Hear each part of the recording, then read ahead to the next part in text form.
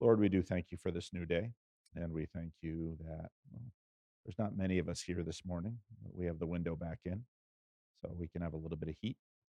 And we ask, Lord, that you would be with us, you would watch over us, and that you would guide our conversation and give us your peace. So we ask in the name of Jesus. Amen. It's okay, Corinne. It's okay. I'm sorry. I'm sorry you didn't hear about Carmen. Shall we would you like to continue with this, or what's your pleasure? Yeah. Okay. All right.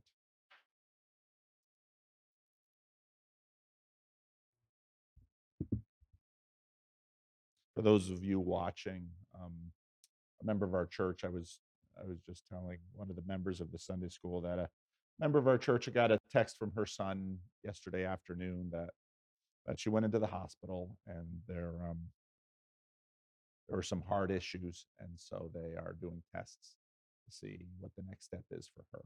And I sent out an email to the church. Not everybody would get that, of course. And all right, let's talk about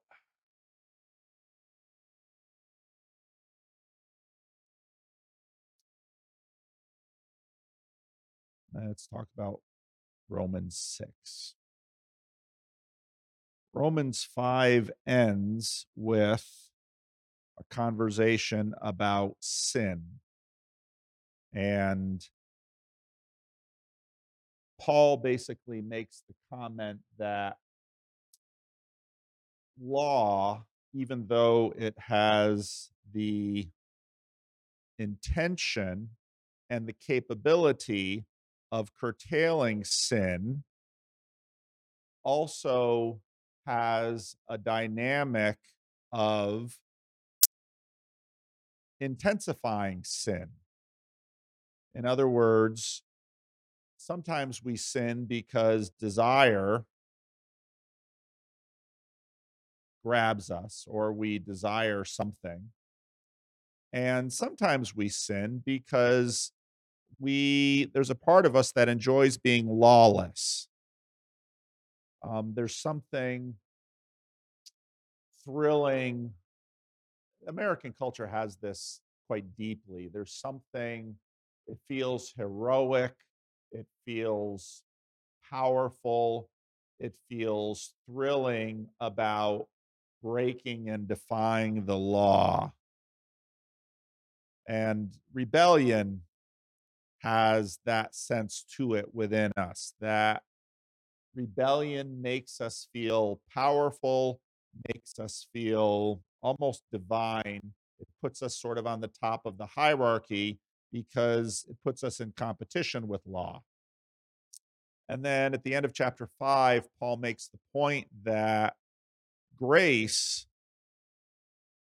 increases to address not only law breaking in terms of like something as a function of desire, but grace increases to deal with rebellion, which is in some ways more problematic. And so then he begins chapter 6. What shall we say then? Are we to continue to sin that grace may abound? That's the answer that sort of kicks it off. By no means. How can we who died to sin still live in it? And Paul is now getting at later, he's going to say basically the wages of sin is death. And we're going to talk about death quite a bit here.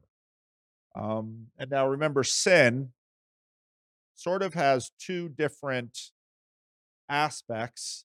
One definition is mark missing, where sin is failing to, you can see it in terms of potential, failing to achieve potential, failing to hit the mark. But another aspect of sin is, again, rebellion. And so the wages of sin is death. And mark missing will kill us, and rebellion will kill us. And also, we should remember that there's sort of law number one, which is immediate law, laws of nature, let's say, are sort of immediate law. And law number two is mediated law. And we've talked about these things all the way through the class. All right.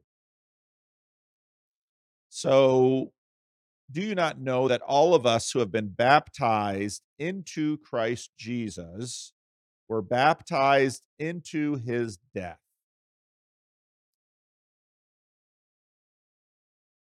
And 2 weeks ago, we talked about baptism as ordeal. Now, part of what we're going to wrestle with in this class is, for a lot of those watching, it'll be a familiar word, participation. And participation is something that is always with us, but seldom noticed. Um, this past January, there was the celebration of Dr. Martin Luther King Jr.'s birthday.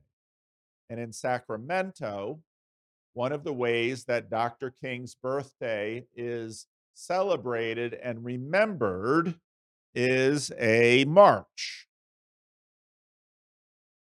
And people will go downtown and people will participate in this march. Now, if you know any of the history, um, another big participation, really a religious ceremony in American culture, is the protest march. And you see this almost whenever there is something that happens that a certain group of people believe there's a violation of something. For example, every year in Washington, there will be a something like a March for Life. And let's say it's people who are protesting the legalization of abortion. Okay. Martin Luther King Jr. marches ostensibly have a connection to the civil rights movement in American history, which was predominantly moved forward by marching in the South through cities that had Jim Crow legislation. And these marches were often attacked, and then the attacking of the marchers was filmed, and the arrest of the marchers went to trial. And for example, one of the most iconic, and that word isn't incidental, elements of that was Dr. King's letter from a Birmingham jail. So you have this entire ceremony surrounding a situation in the world, and the march was key. It was an element of how to change, and it had a profound change in the United States, and it's part of the reason it continues to endure, how to change the, well, the lives of African Americans, not only in the South, but in the North. But at that point, the focus was in the South and the Jim Crow states and the legislation. Now, one might ask, let's say a whole bunch of people are upset with the price of gasoline. And so they decide to march. And so everybody organizes downtown and they're all going to march and they're going to protest the price of gasoline. Now, somebody could say, well, the price of gasoline is sort of supply and demand. It's related in California to environmental policies. It's related to refineries. It's related to Ukrainian war. It's related to relations in the Middle East. It's related to legislation with respect to where you can and cannot do drilling in North America, on and on and on and on and on. What on earth does a march have to do with the price of gasoline? But if in fact the march, if just Corinne and I said, Corinne and Rick and Pete and Roger and Edie said, we're upset at the price of gasoline. We're going to march, and we decide we're going to meet over on the Capitol steps downtown this week, Tuesday. And the six of us get a sign together, and we start there at the Capitol Mall, and we walk down. We walk down the street with our sign, yelling about the price of gasoline. Probably nothing will happen. Maybe, if I've got some connections, I can call in a favor from some people who work in the Capitol or some people who work in local media. If the news covers it, it'll get a little bit more. Now, if you really want to have a march that gets attention, get thousands, if not hundreds of thousands to participate, and then suddenly politicians pay attention. News media pays attention. Business pays attention. If violence breaks out in the march and store windows get broken and fires are lit, that will change it. If the march is completely peaceful, that will change it. And so what happened obviously in the civil rights movement in the South was all of this drama unfolded. It got picked up by national media. In Selma, Alabama, for example, the police let the dogs out, fire hoses. These now have iconic standing that changes the consciousness of the nation entire. Okay? So, what would seem to be something completely disconnected to everything, a group of people are going to walk down the street, they're going to have signs, they're going to sing songs, and then they're going to go home. How should that change anything? But it does.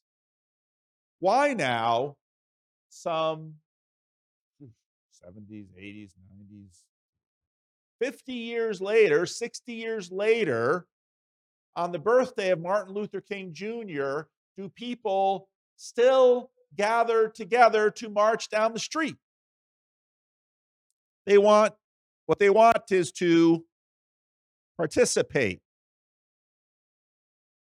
And when they participate in that march, they start having feelings. They feel like they're right there in Selma, Alabama. They feel like they're on the Pettus Bridge. They feel like they are participating in, and we watch the language, an iconic moment. Okay. We use that word iconic. What do we mean there by an iconic moment? We mean that in some ways, even though they're standing on a street in Sacramento in 2023, part of them is transported back into Selma, Alabama in 1960, what was the year of that main march? 63, 62? It's right around there. Of course, he was killed in 63, but they feel like they're right there in Selma in 63. And you might say, well, is it a time machine? Kind of. Now, there's a world of differences between Sacramento in 2023 and Selma in 1963. But there's a sense of participation. It's emotional. And there's a physical layer to it. And there is a spiritual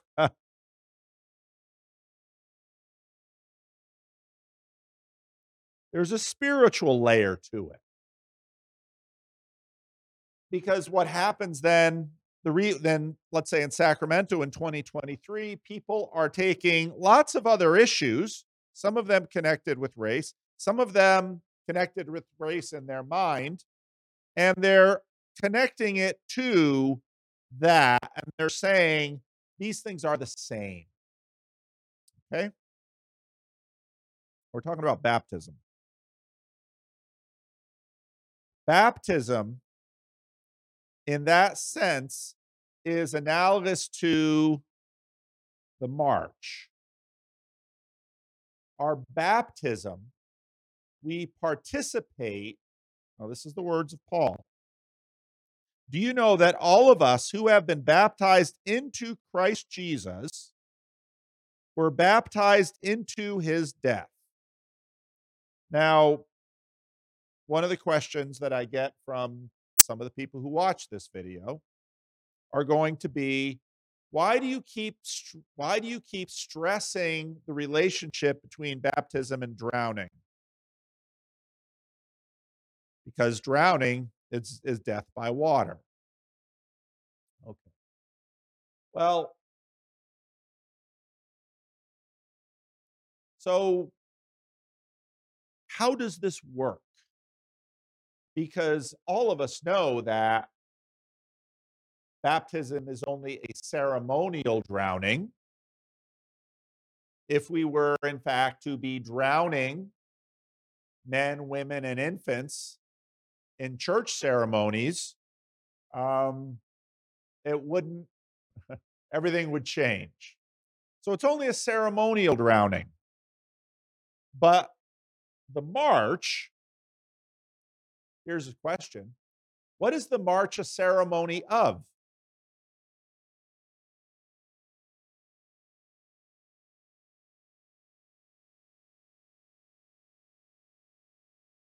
Isn't a march a ceremony of a mob? When you can see this in movies like Inception. And part of the trick, which Gandhi and King understood about the relationship between a march and a mob, is people know that, and we see this all the time in marches, you get a lot of people together walking down a street. Well, what happens when you've walked down the street? What do the police have to do? They close the street. When you march down a street, what often happens with marches is that they can turn into a mob. What is the same and what is different between a march and a mob?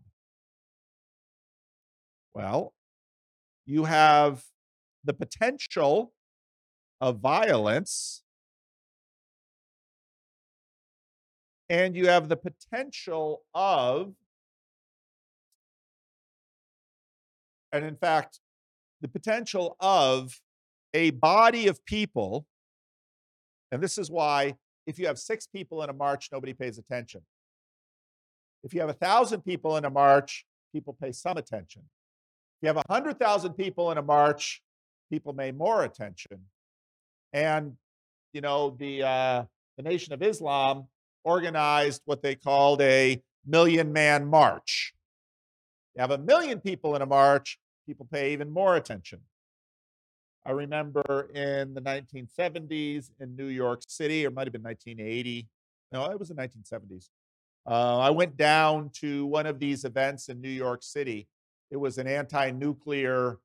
It was basically a anti-nuclear weapons demonstration that it had it was a massive number of people, and it was not violent.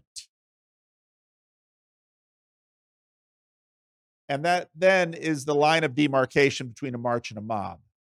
You have the potential for violence, but the idea is that you have one, in a sense, one consciousness, one body made up of many, many, many people. So another thing that you put over here would be an army. Because an army, if we look at this word march,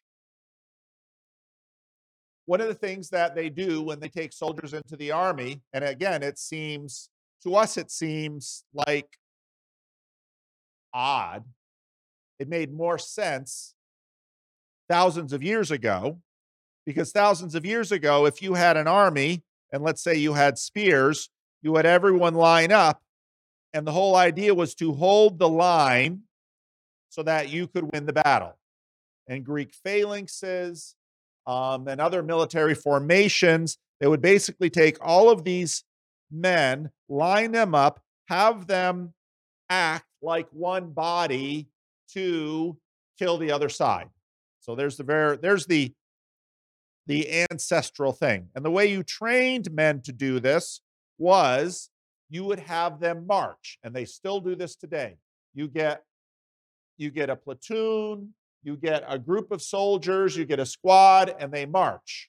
And it's all about getting them to step together, getting them to march together, and it's all about taking a group of people and, in a sense, making one body out of them so that they can all act like one thing, like they have one consciousness, one focus, can achieve one purpose.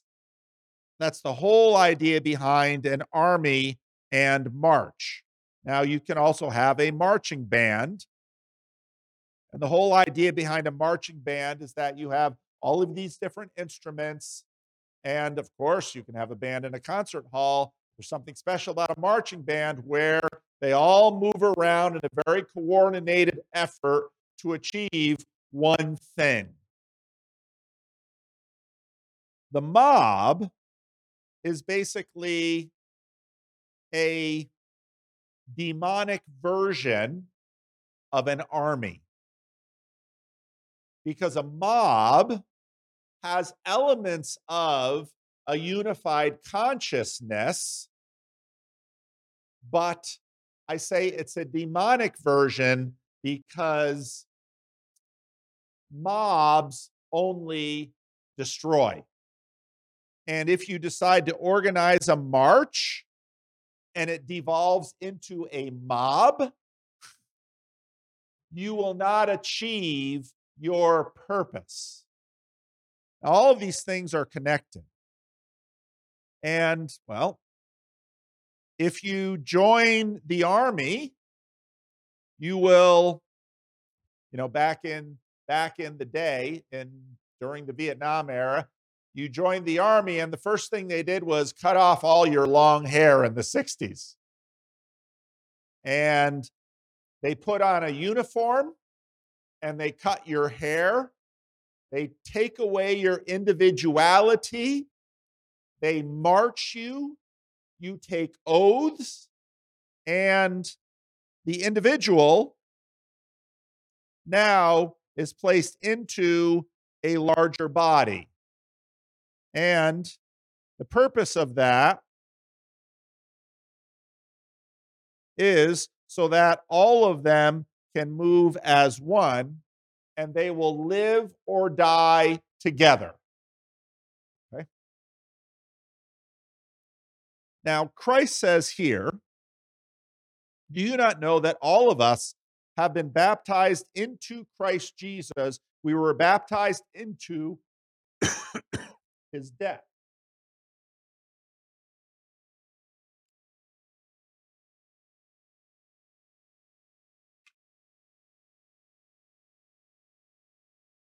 Right away, it should be obvious to us that Paul is talking about something different because he says we are baptized into Christ Jesus.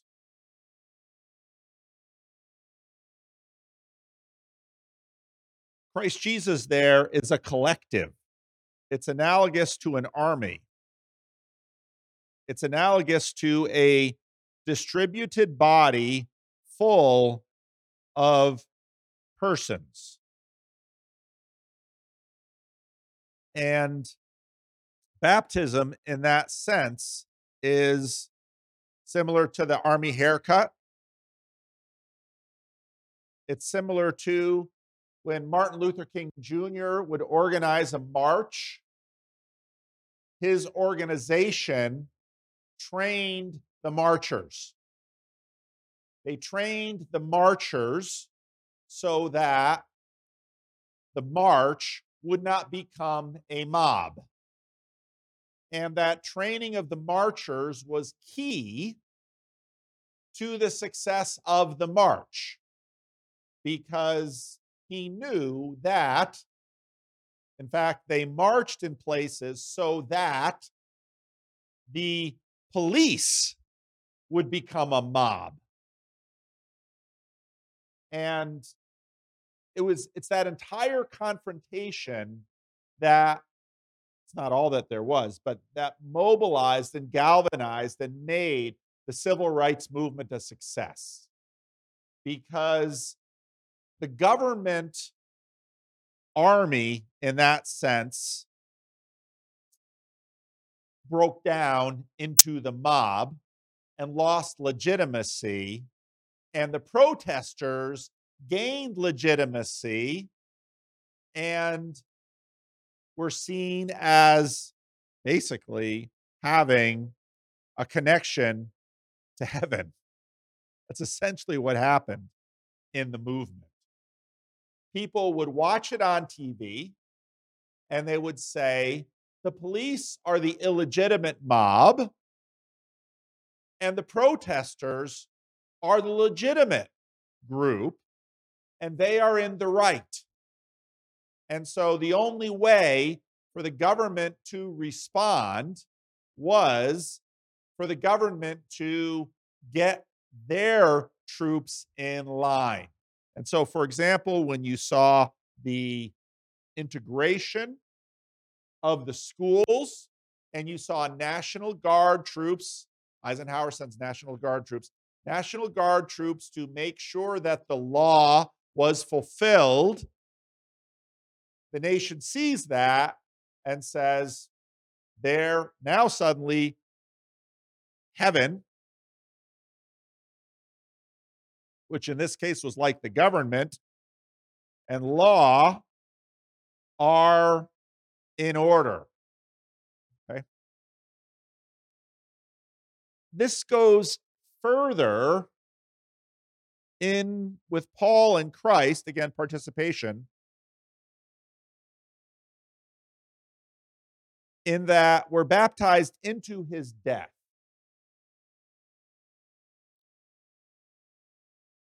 When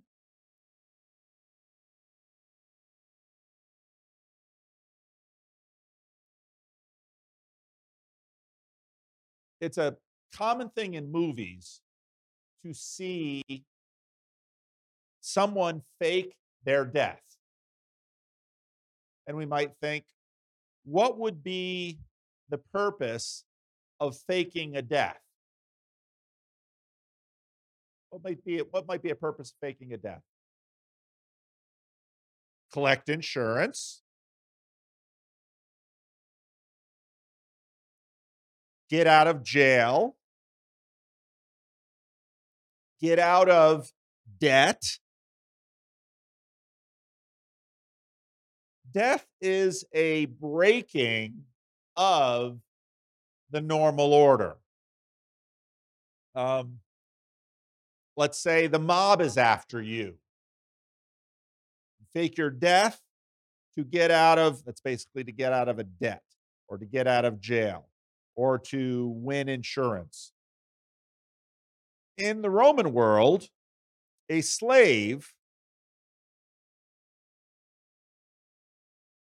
was basically a non person or a dead person. So when you would fall into slavery, let's say you were married,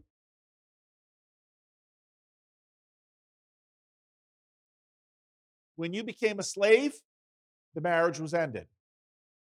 Another thing you get out of in death is a marriage. You get out of a family. And a slave,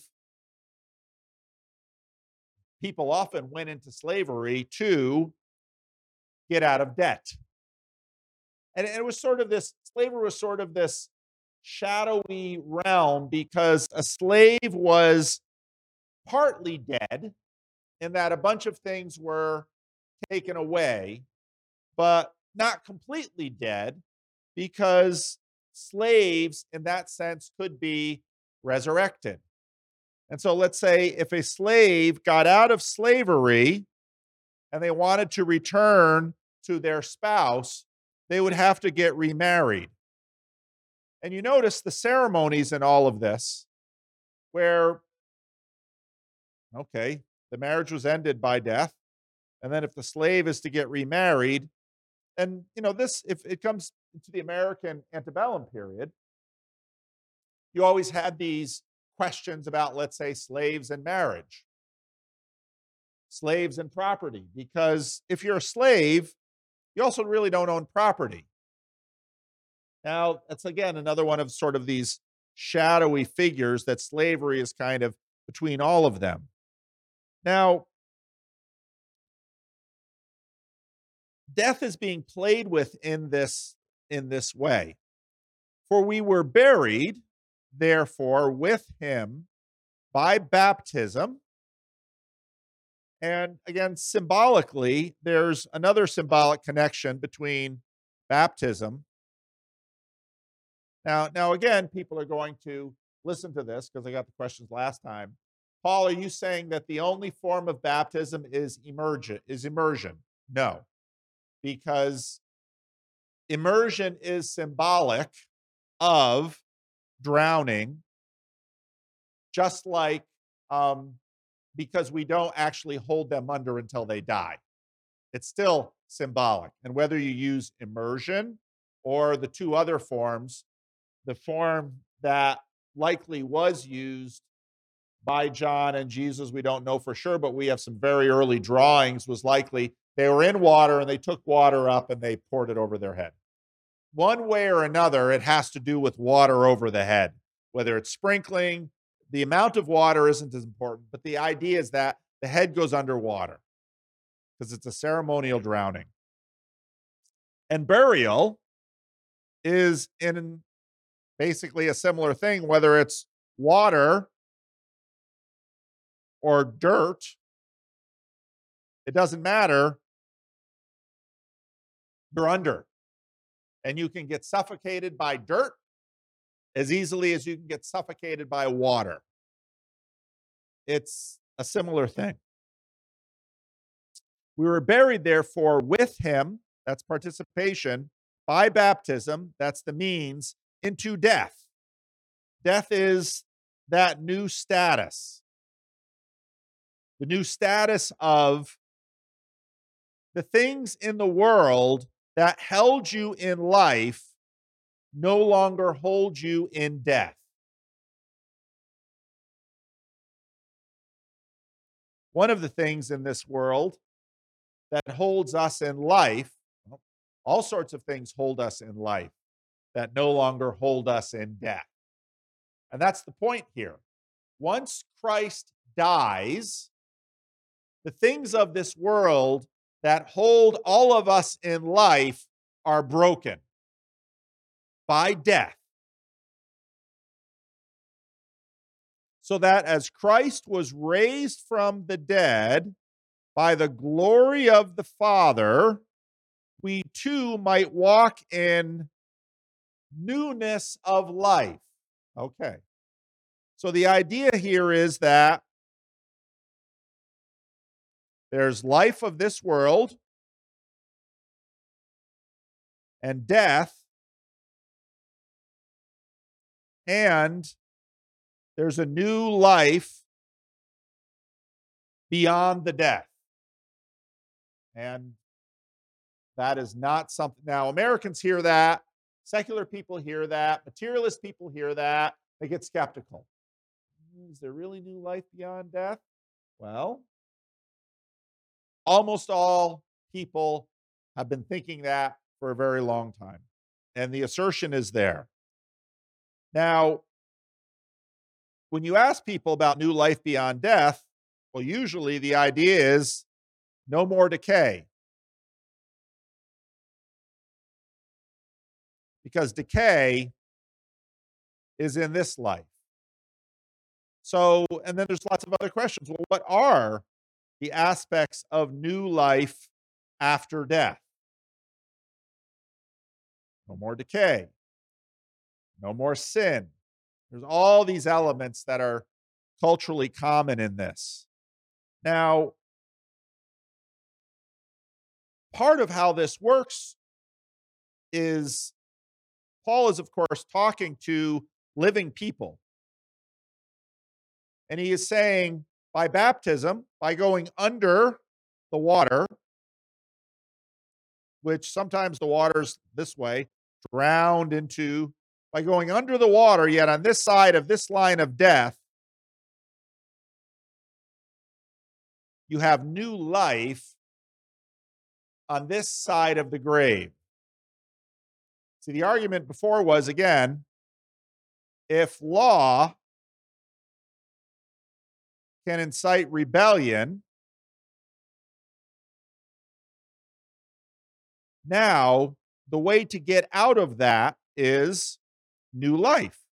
And this also has to deal with law, because let's say we establish a law against succeeding in suicide. What's the irony of writing a law making successful suicide illegal? They're still dead. Well, how are you going to punish the guilty? Now, again, I didn't say they made a law against attempting suicide, because if you have a law against attempting suicide, well, you can hold those who are unsuccessful at suicide to account for violating the law. But if you have a law against accomplishing suicide, the law makes no sense. Now, throughout history, there have been a number of ways of trying to get at people after death. How can you do that? Usually, you go after their heirs. You go after their estate. Sometimes you exhume the body and you burn it, or you mutilate it. I mean, there's all these ways that people have tried to get around this, but they all have a sense of feeling hollow, because once they're dead, they're beyond the reach of the law. And now, again, you can begin to put together Paul's arguments about the limitations of the law. So the argument here, the metaphor, the symbolism behind this is that we have new life. We participate in the new life in Christ by participating in his death through baptism, so that the law no longer has grip on us. Now, there's going to be various laws. It's going to talk about the law of sin and death, no longer has a grip on us. It's going to talk about other laws no longer having a grip on us, the way laws no longer have grips on dead people.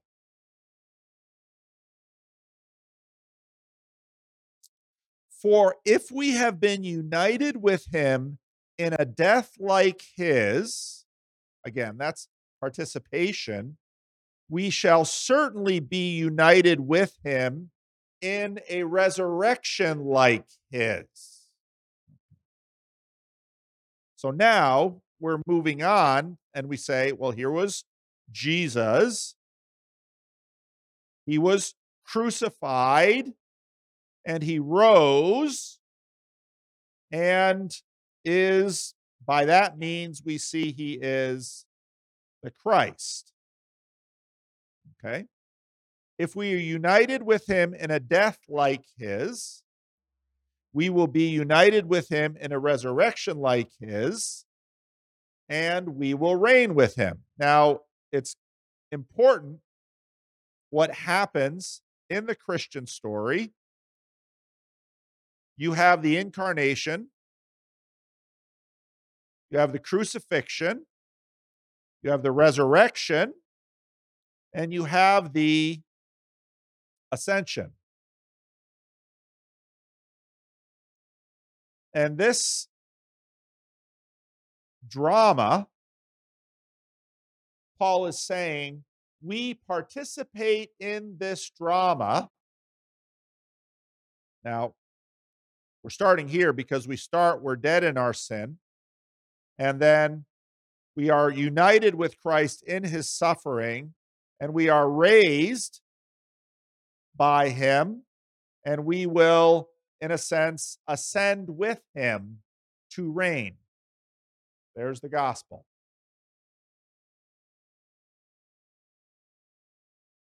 If we have been united with him in a death like his,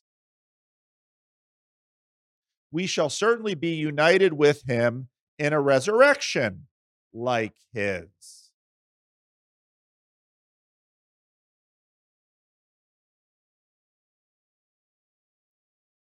It's pretty simple. But what's the difficulty we face? Isn't it believing it? Because, well, most of our stories go like this. We're living, and then we die, and, well, then various groups are going to have different ideas about that. I was just listening this morning to a conversation about medically assisted in death. This is a big deal in Canada right now. California and Canada put into law in 2016 some notion of medically assisted suicide. And in 2021, about 400 Californians participated in medically assisted suicide. And in Canada, about 10,000 people did. And California is close in population size to Canada. And so then the question is, why are so many people dying in Canada by this program? And the suspicion is that the answer is Canada, because it has basically single payer, government controlled health care. Canada is suggesting to people that, we're not really able to address your pain and suffering, and not really able to offer you all of the medical treatment that would alleviate your life and help your life be meaningful. So why don't you just let us end your life right now? And it's one thing, and given the numbers in California, it's one thing if basically, and this is a little bit there's something to this conversation that's a little bit deceptive. And if you're familiar with how most people die, or a lot of people die these days, you know that they have a host of medical conditions. And at some point, someone decides to stop treatment, and the person, let's say, naturally dies, or you stop treatment and they put you on morphine as a way to kill the pain, and they keep upping the morphine dose until you die. And a lot of people are dying in this way. But given the fact that in California, only 400, this medically assisted suicide is, it's sort of a gray area, and that, say, 400 people decided to do this in California and 10,000 people decided to do this in Canada, it's likely that the government had a degree of interest in hurrying this along for a good number of people. And then suddenly questions about, are you doing this because there's no family members that speak up for them? Are you doing this because this is going to save the government a lot of money? And suddenly all these other issues arise. And so basically, a lot of people are dying in this way. And, but now a big part of this has to do with the culture surrounding the question of death. Because, well, so we have life, and then we have death, and what comes after it? Well, people have ideas about bliss, heaven, everything being sort of positive, or they have ideas about nothing, null. Just when you die, it's like never having been born.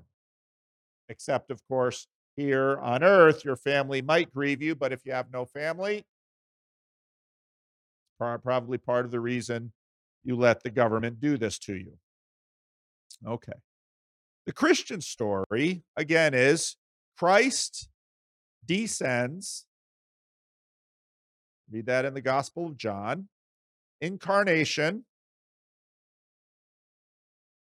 takes on human form, is crucified, is raised from the dead,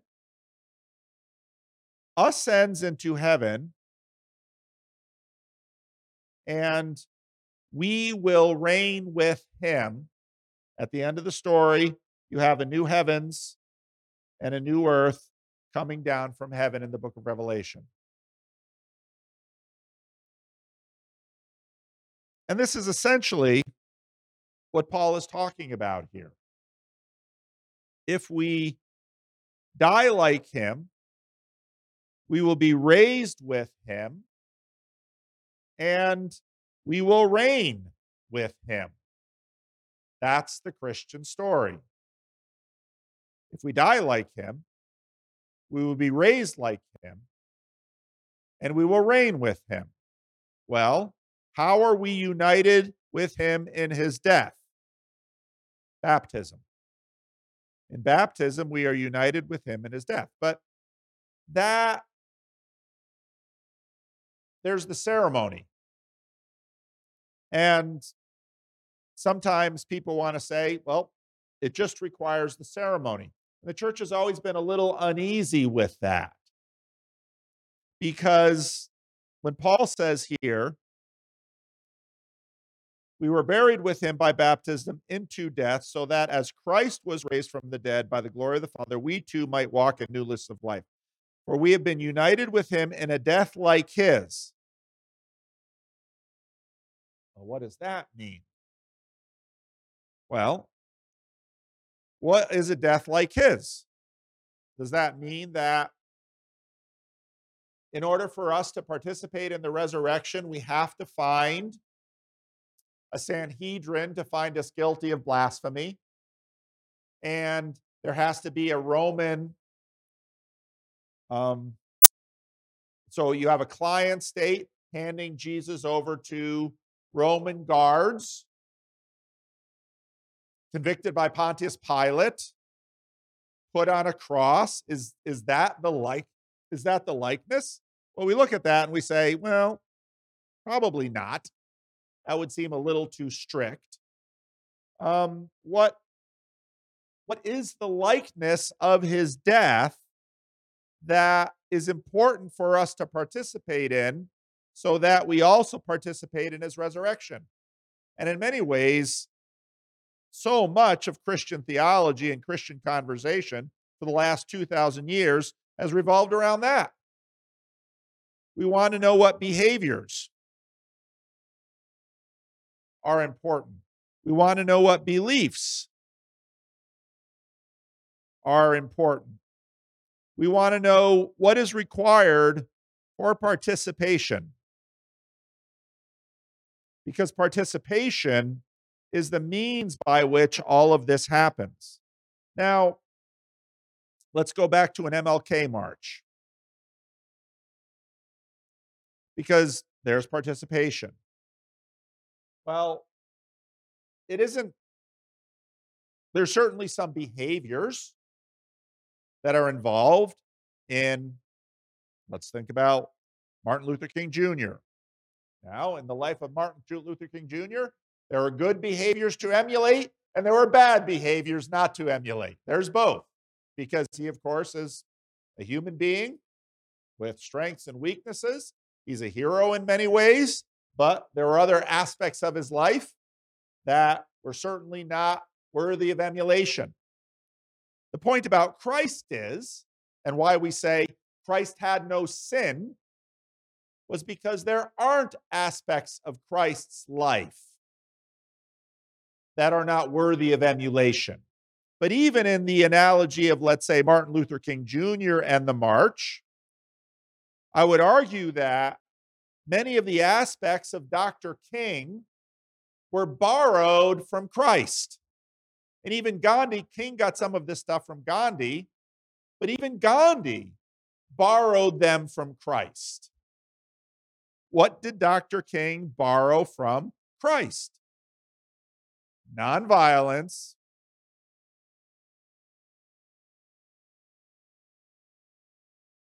let's say substitutionary marching. Because here's the thing about Dr. King. Dr. King, he's Martin Luther King Jr. Well, who was Daddy King? Daddy King was one of the most prominent preachers in Atlanta. Dr. King did not grow up in a poor household. In Atlanta, even though they were black, in terms of having a life in the South as a black family, the Kings had it about as good as it could be had. They had political status. They weren't off the charts wealthy, but Dr. King, as a young man, could go to a good school, could get a good education. He, in fact, had a lot of opportunity in his life to have a better life. And so he had a good education. But when he finished his education, a lot of people did not want him to move back down south, did not want him to take a church in the South. But in fact, he did take a church in Birmingham, Alabama.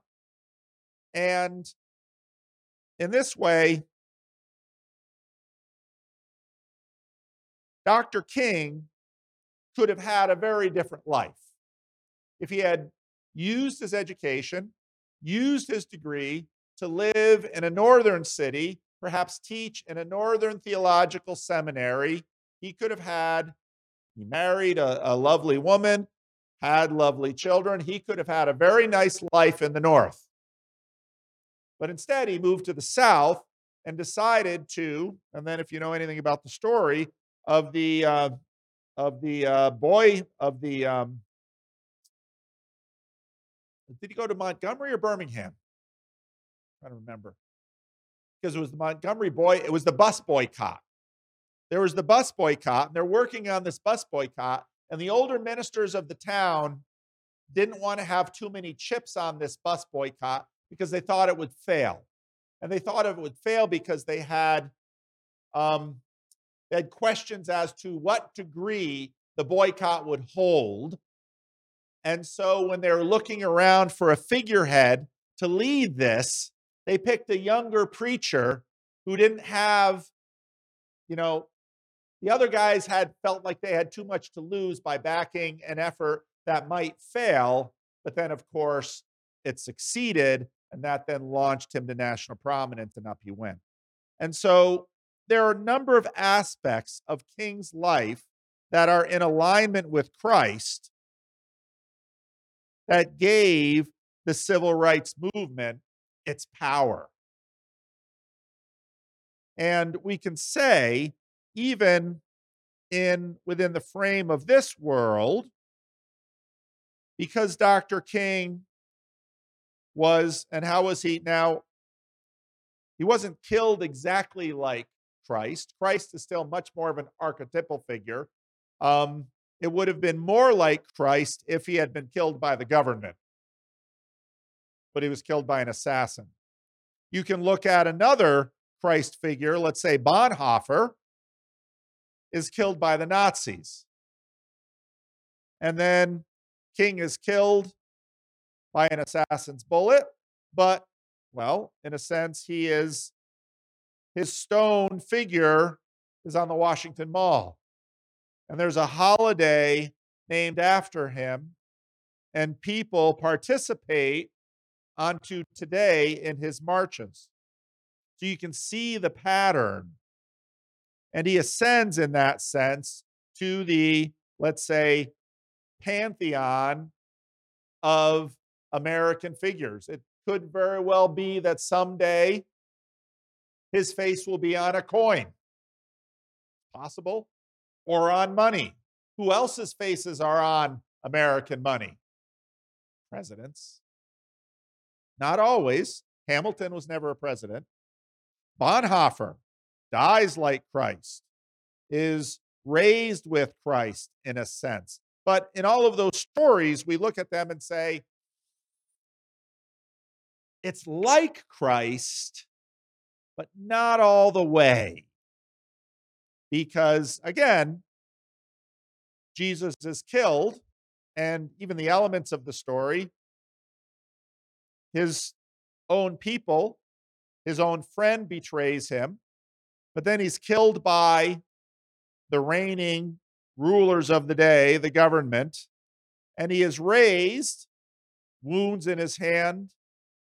Thomas doubts until he can touch him, and then he ascends, and there's the story. And so we have these other figures. We have Christ, which is, let's say, 100%. And you might look at MLK and say, well, he participates in this to a degree. You might look at Bonhoeffer and say he participates in this to a degree, but you can see that there is participation in this. Did any of this make any sense? Yeah.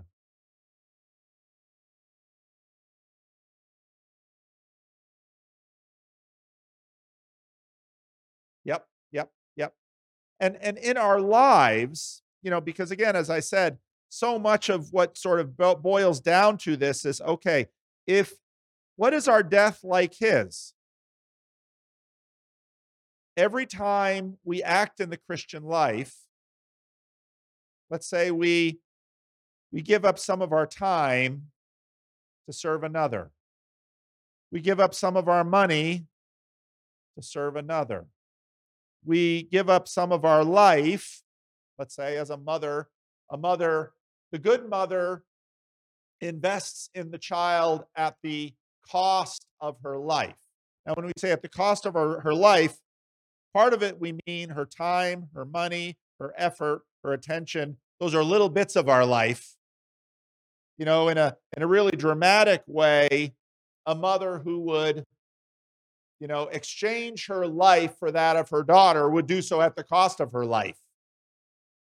And so this thing goes all the way down. If we live like Christ, we will die like Christ, we will be raised with Christ, and we will live again as and with Christ. And there's both a way that that's true in this life and in the next. Because you can see that already in something like Dr. King's life. Dr. King, in a sense, reigns like Christ now because people still look at him as an ideal for how to arrange their life.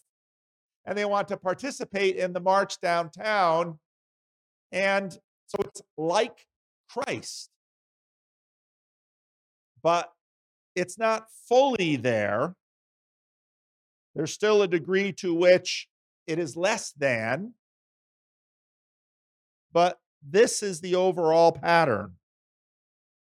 And that's what we mean by participation. And then the question is, for someone like Jordan Peterson, who is still kind of on the fence about the resurrection, how far can this go? And Christians have always answered, well, I believe in the resurrection of the dead.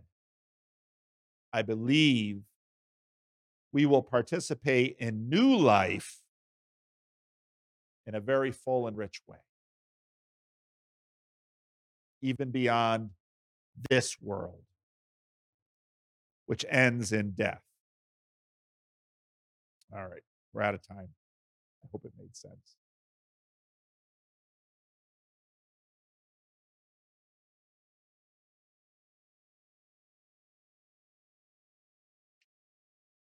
Good.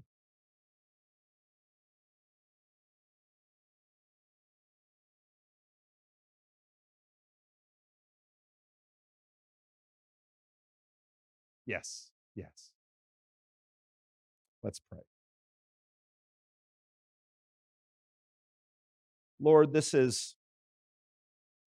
we know how to act it out. We struggle to understand it and communicate it. But it has been communicated to us. And we continue the tradition of communicating it to us, each other. But the most important thing is to continue to act it out in front of each other. Help us, Lord, to understand this important chapter of Romans. We are united with Christ in his death, and the ceremony for that is baptism. We participate in his death through baptism. And if we participate with him in his death, we will be raised like him into new life. Help us, Lord, to walk in this way. In Jesus' name, amen.